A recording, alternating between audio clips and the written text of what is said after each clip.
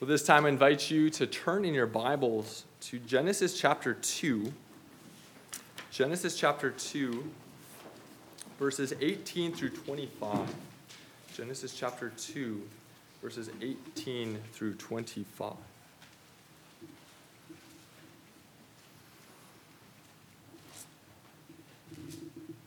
Today we're going to focus our attention upon the institution of marriage as we see it recorded here at the latter half, or in the latter half of Genesis chapter 2. So Genesis chapter 2, verses 18 through 25. Please pay careful attention, for this is God's holy and inspired word given to us this morning. Then the Lord God said, "It is not good that the man should be alone. I will make him a helper fit for him." Now out of the ground the Lord God had formed every beast of the field and every bird of the heavens, and brought them to the man to see what he would call them. And whatever the man called every living creature, that was its name. The man gave names to all livestock, and to the birds of the heavens, and to every beast of the field. But for Adam, there was not found a helper fit for him. So the Lord God caused a deep sleep to fall upon the man, and while he slept, took one of his ribs and closed up its place with flesh. And the rib that the Lord God had taken from the man, he made into a woman, and brought her to the man. Then the man said, "This at last is bone of my bones and flesh of my flesh. She shall be called woman, because she was taken out of man. Therefore a man shall leave his father and his mother, and hold fast to his wife, and they shall become one flesh. And the man and his wife were both naked and were not ashamed." Well, this is the word of the Lord. Thanks be to God.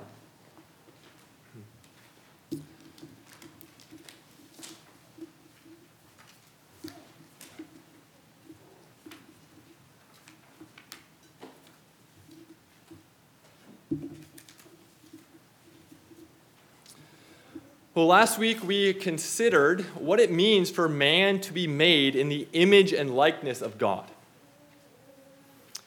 More specifically, we considered how man is made in the image of the working, judging, and resting God. That's what God does, is it not? In Genesis 1 and 2, he works, he judges, he rests. He works in the 6 days of creation, and then at the conclusion of that sixth day of creation, God judges his work. He evaluates his work and deems his work to be exceedingly good. And then, upon the perfect completion of that work, he enters his eternal seventh-day Sabbath rest. Likewise, then, man made in the image of this working, judging, resting God is also called to work as God worked. Man is given a commission to perform. And this work was meant to be evaluated or judged by God. Consequently, then, upon the perfect completion of that work, man would be given the invitation, the right to enter God's seventh-day Sabbath rest. Well, one aspect or one part of this image of God commission, or this work that we are given by virtue of being made in the likeness of God, is this call to be fruitful and multiply and fill the earth within the institution of marriage. Just as God filled this earth with creatures and called upon these creatures to be fruitful and multiply, we as those who bear the image of God are called to be fruitful and multiply. Just as God was intentional about pursuing a covenantal relationship with his image bearers, likewise, we are called to pursue that relationship which most closely approximates God's covenantal relationship with his image bearers in the institution of marriage. This morning, then, I'd like us to reflect upon the goodness of marriage. the goodness of this institution that God ordained at the beginning. Now, this topic is relevant for us to consider as we live in the midst of a culture that has redefined marriage as not only existing between those who are biologically opposite to one another, but also as existing between those who are biologically the same as one another. We live in the midst of a culture that has redefined marriage as no longer ordinarily being a permanent, lifelong commitment, but as simply a non-binding agreement that really can be terminated at any point in time. And so this morning we are going to consider the goodness of this institution that God established. But we also are going to consider the goodness of singleness. Scripture affirms both. Scripture says that it is not good for man to be alone, but Scripture also says to the unmarried and single, it is good to remain as you are. So we have to affirm both. Scripture affirms both. We then will consider the goodness of marriage, the goodness of being single, and then last of all, we will consider the ultimate good that marriage signifies, which we all are called to participate in. We will consider the ultimate good that marriage signifies, that we all are called to participate in. So first, the goodness of marriage. The goodness of marriage. If you look with me in your Bibles in verse 18, we see that God says, "It is not good that the man should be alone. I will make him a helper fit for him." Now, if you were to state this positively, what is God saying? God's saying that it is good for man to have a helper. It is good for man to be married. This is what God is saying. Now, why? Why is it good to be married? Why is it good to have a helper? Well, the goodness of marriage is inseparable from God's purposes for marriage. The goodness of marriage is inseparable from God's purposes for marriage. Marriage is good because God desires to accomplish certain purposes through this institution. Marriage is good because God desires to accomplish certain purposes through this institution. Consequently, then, I'd like us to reflect here upon the purposes of marriage. And as we reflect upon the purposes of marriage, we will be able to see why marriage is such a good institution. Why it's good for man to have a helper fit for him. Now, these purposes are really purposes that our historic Reformed confessions and even our historic liturgical forms that speak about marriage all address. So first, we see that God instituted marriage to provide mutual help between husband and wife.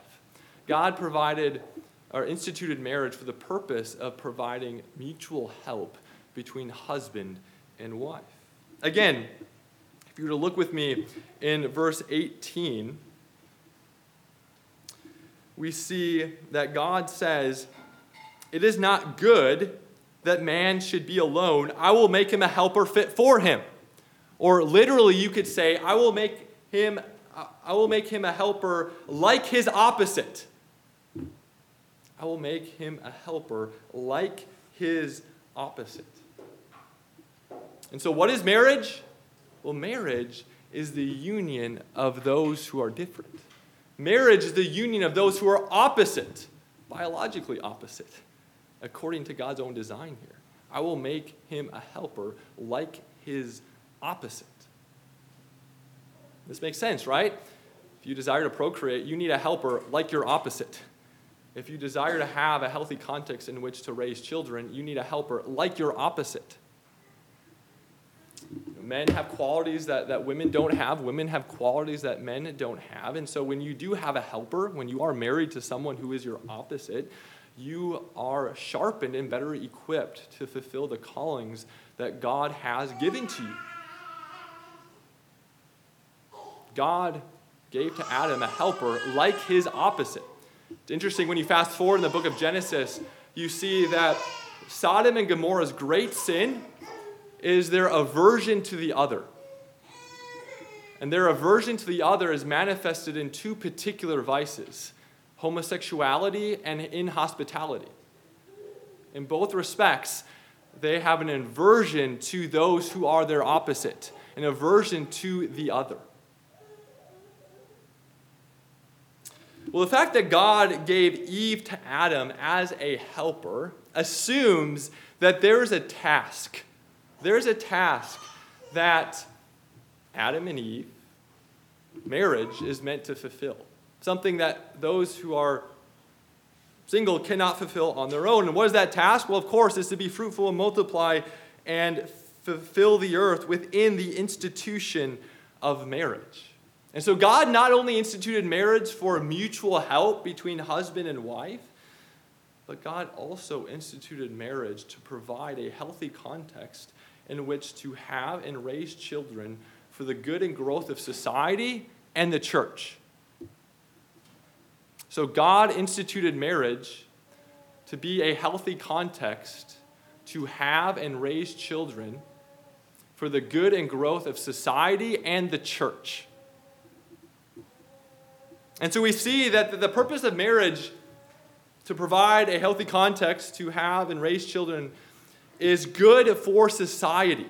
It's good for society. This creation mandate to be fruitful and multiply and fill the earth is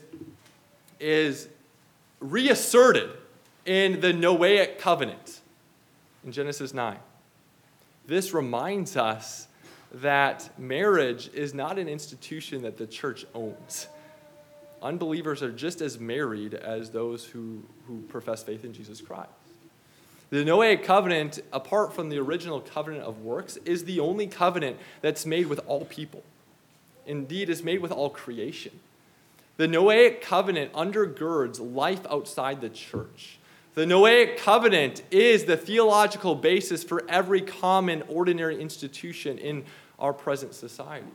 And so the fact that God includes this creation mandate to be fruitful and multiply within the context of marriage teaches us that marriage is good for society.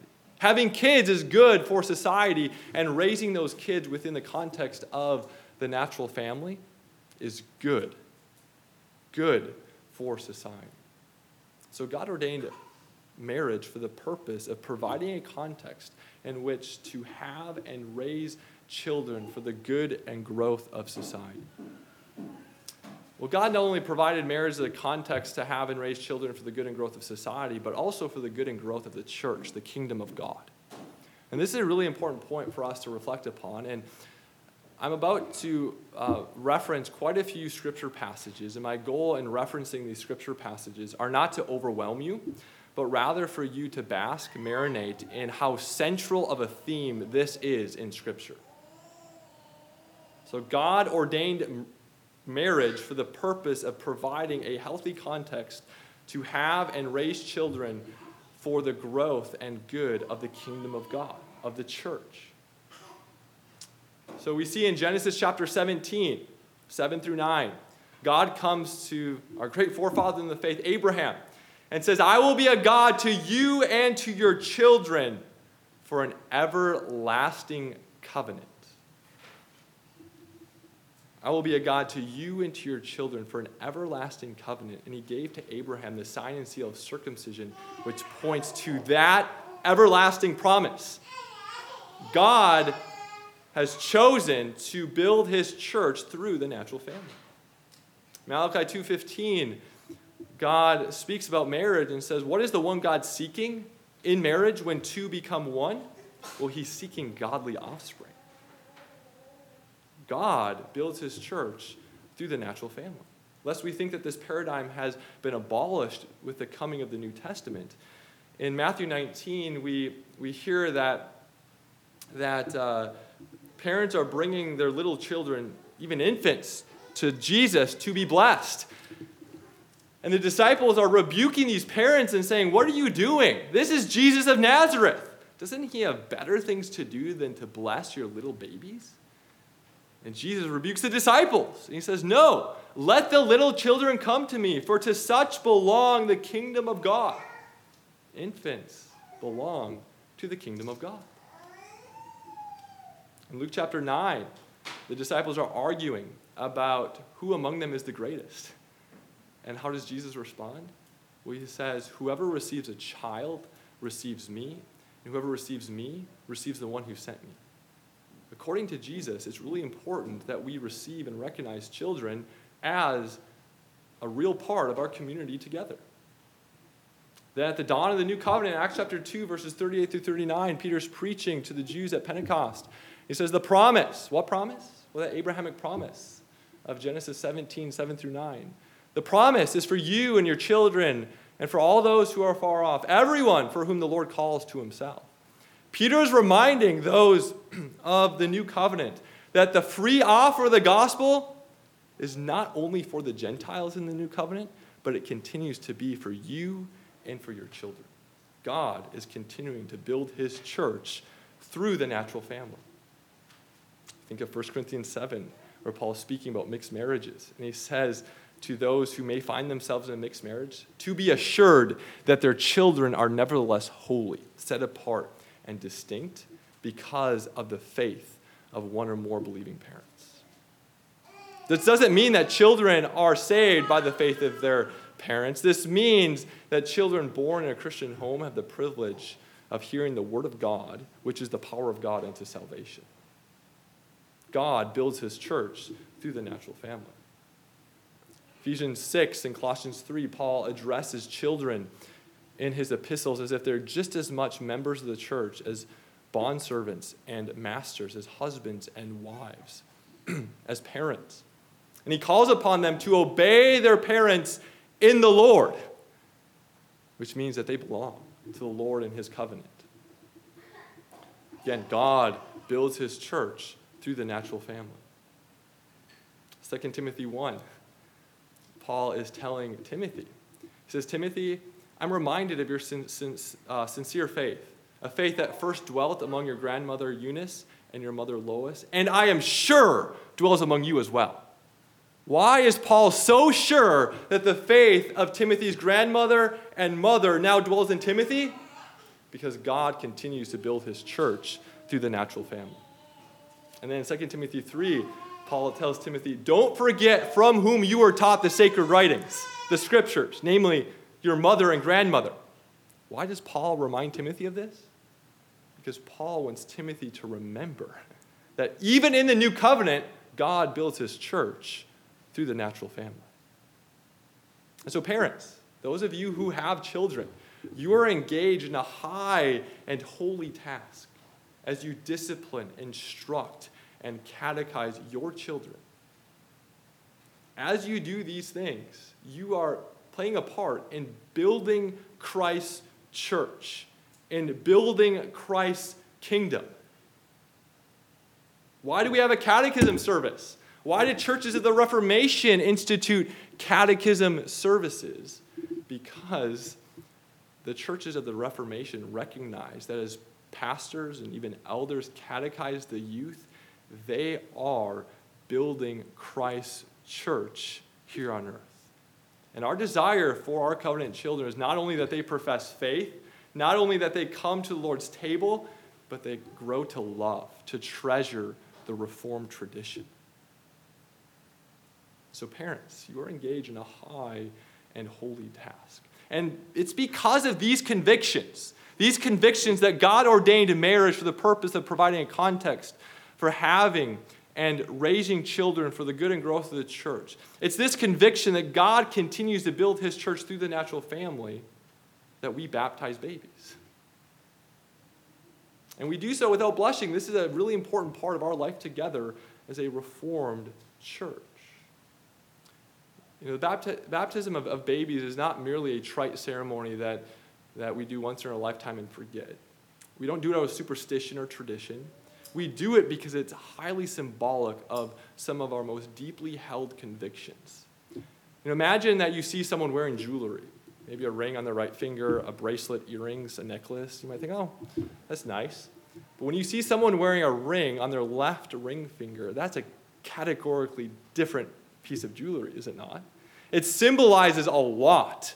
It symbolizes a marital relationship, vows and commitments and years of life together. It possibly symbolizes children and family. A ring on your left middle finger is categorically different than any other piece of jewelry that you possess. So it is with baptism. Infant baptism represents a whole lot. Some of our deepest held convictions. It's God's sign and seal of his promises to us and to our children. And therefore, baptism represents this conviction that God instituted marriage for the purpose of having kids within that family to grow and build the church. It reflects this conviction that God builds his church in part through the means of the natural family. It's our conviction that children are an active part of our community together. That's what infant baptism represents. This is why we see in the book of Acts household baptisms. Just as there were household circumcisions in the New Covenant, there are household baptisms, which remind us that God continues to build his church through the means of the natural family. It's important for us to realize this, especially as we live very much in a Baptistic evangelical culture. Very few people have witnessed a reformed infant baptism. That's not done on a tradition, that's not done on a superstition, but it's done with biblical rationale. And the main difference between a reformed church and Baptist churches within our current landscape is not just that one church places water in a baby and the other church doesn't.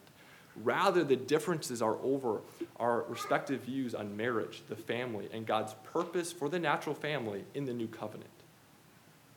For those who reject infant baptism, based on Baptistic confession of faith, they also believe that God's purposes for the natural family have expired with the coming of Christ. God used the natural family in the Old Testament to get the seed, right? Jesus Christ. But once Jesus Christ has come to this earth, then God no longer uses the natural family to build his church. And so that's the main difference, foundational difference between those who only baptize believers and those who baptize believers and their children. We wholeheartedly confess that the purpose of marriage, the purpose of the family, is in part to build Christ's church and kingdom, and that children are a part of our community together. And so this is an important thing to remember as you yourselves might be wrestling with this issue, as you may be wrestling with this issue with friends and family members. It's not just about whether or not we place water on a baby. It's about our views and convictions about marriage, the family, and children.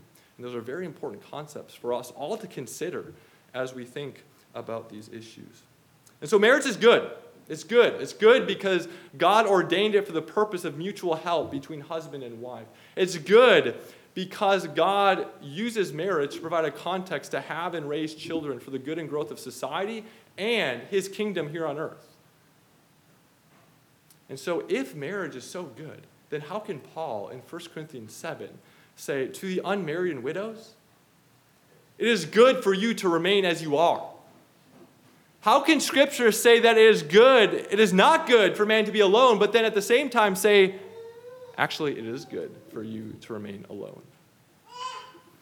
Well, we have to remember that the image of God is a multifaceted concept. The image of God is a multifaceted concept. So much so that maleness does not exhaust the image of God. Femaleness does not exhaust the image of God. The tasks of being fruitful and multiplying and even being married do not exhaust the image of God. The image of God is a multifaceted concept. And so those of you who are married, those of you who have children, are able to express the image of God in very unique and profound ways.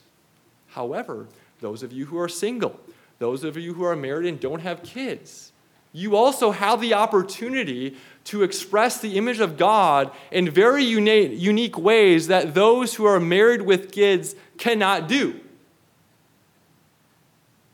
you catch that? Those who are single, those who are married without kids, have the opportunity to express the image of God in ways that those who are married with kids cannot. This is precisely why in 1 Corinthians 7, Paul is able to say that singleness is a gift.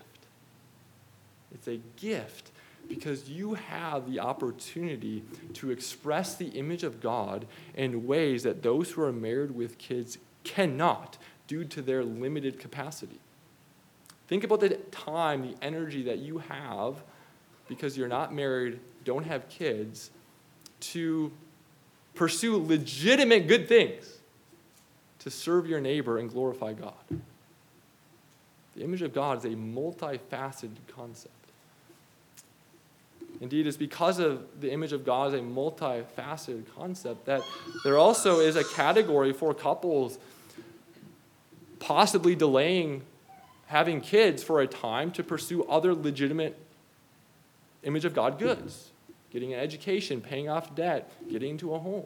There's also a category for families not choosing to have as many kids as possible because there are other legitimate of God, image of God goods that they feel called to pursue that they otherwise couldn't pursue. Some families may desire to have as many kids as they possibly can, and that may be what the Lord is calling that family to do. So we have to remember what Paul says in 1 Corinthians 7, verse 17, as he speaks about singleness and marriage. He says, "Only let each person lead the life the Lord has assigned to him, and to which God has called him. This is my rule in all the churches." We have to discern as individuals, as couples, what image of God goods God is calling us to pursue. And this likely will look different between family and family, individual and individual. Now, we need to be careful, especially as a Reformed congregation, we need to be careful that we don't so emphasize the goodness of marriage, the goodness of the natural family. And those things are good. But we have to be careful that we don't so emphasize the goodness of marriage and the natural family that we unintentionally make those who are single or don't have children feel as if they somehow possess less than the full image of God. We need to be as balanced as Scripture is. Scripture is able to wholeheartedly confess and profess that marriage is good, but Scripture also is able to affirm that singleness is good. And we have to be as balanced as Scripture is. And so we would do well to consider our own present context, our own season of life, and consider what goods God is calling us to pursue in this season of life. Those of you who are married with kids, those of you who are married without kids, those of you who are single, we all are called to embrace the inherent goodness of our present calling. And so do you embrace the goodness of your present singleness, the goodness of your present life as a married without kids, the goodness of your present life married with kids? We all are called to embrace the goodness of our present season of life. Now, this doesn't mean that we can't pursue a different set of circumstances. If you're single, it doesn't mean that you can't pursue the gift of marriage, or if you're married without kids, you can't pursue the gift of having children. But we all are called to be content and embrace the inherent goodness of our present season and callings of life.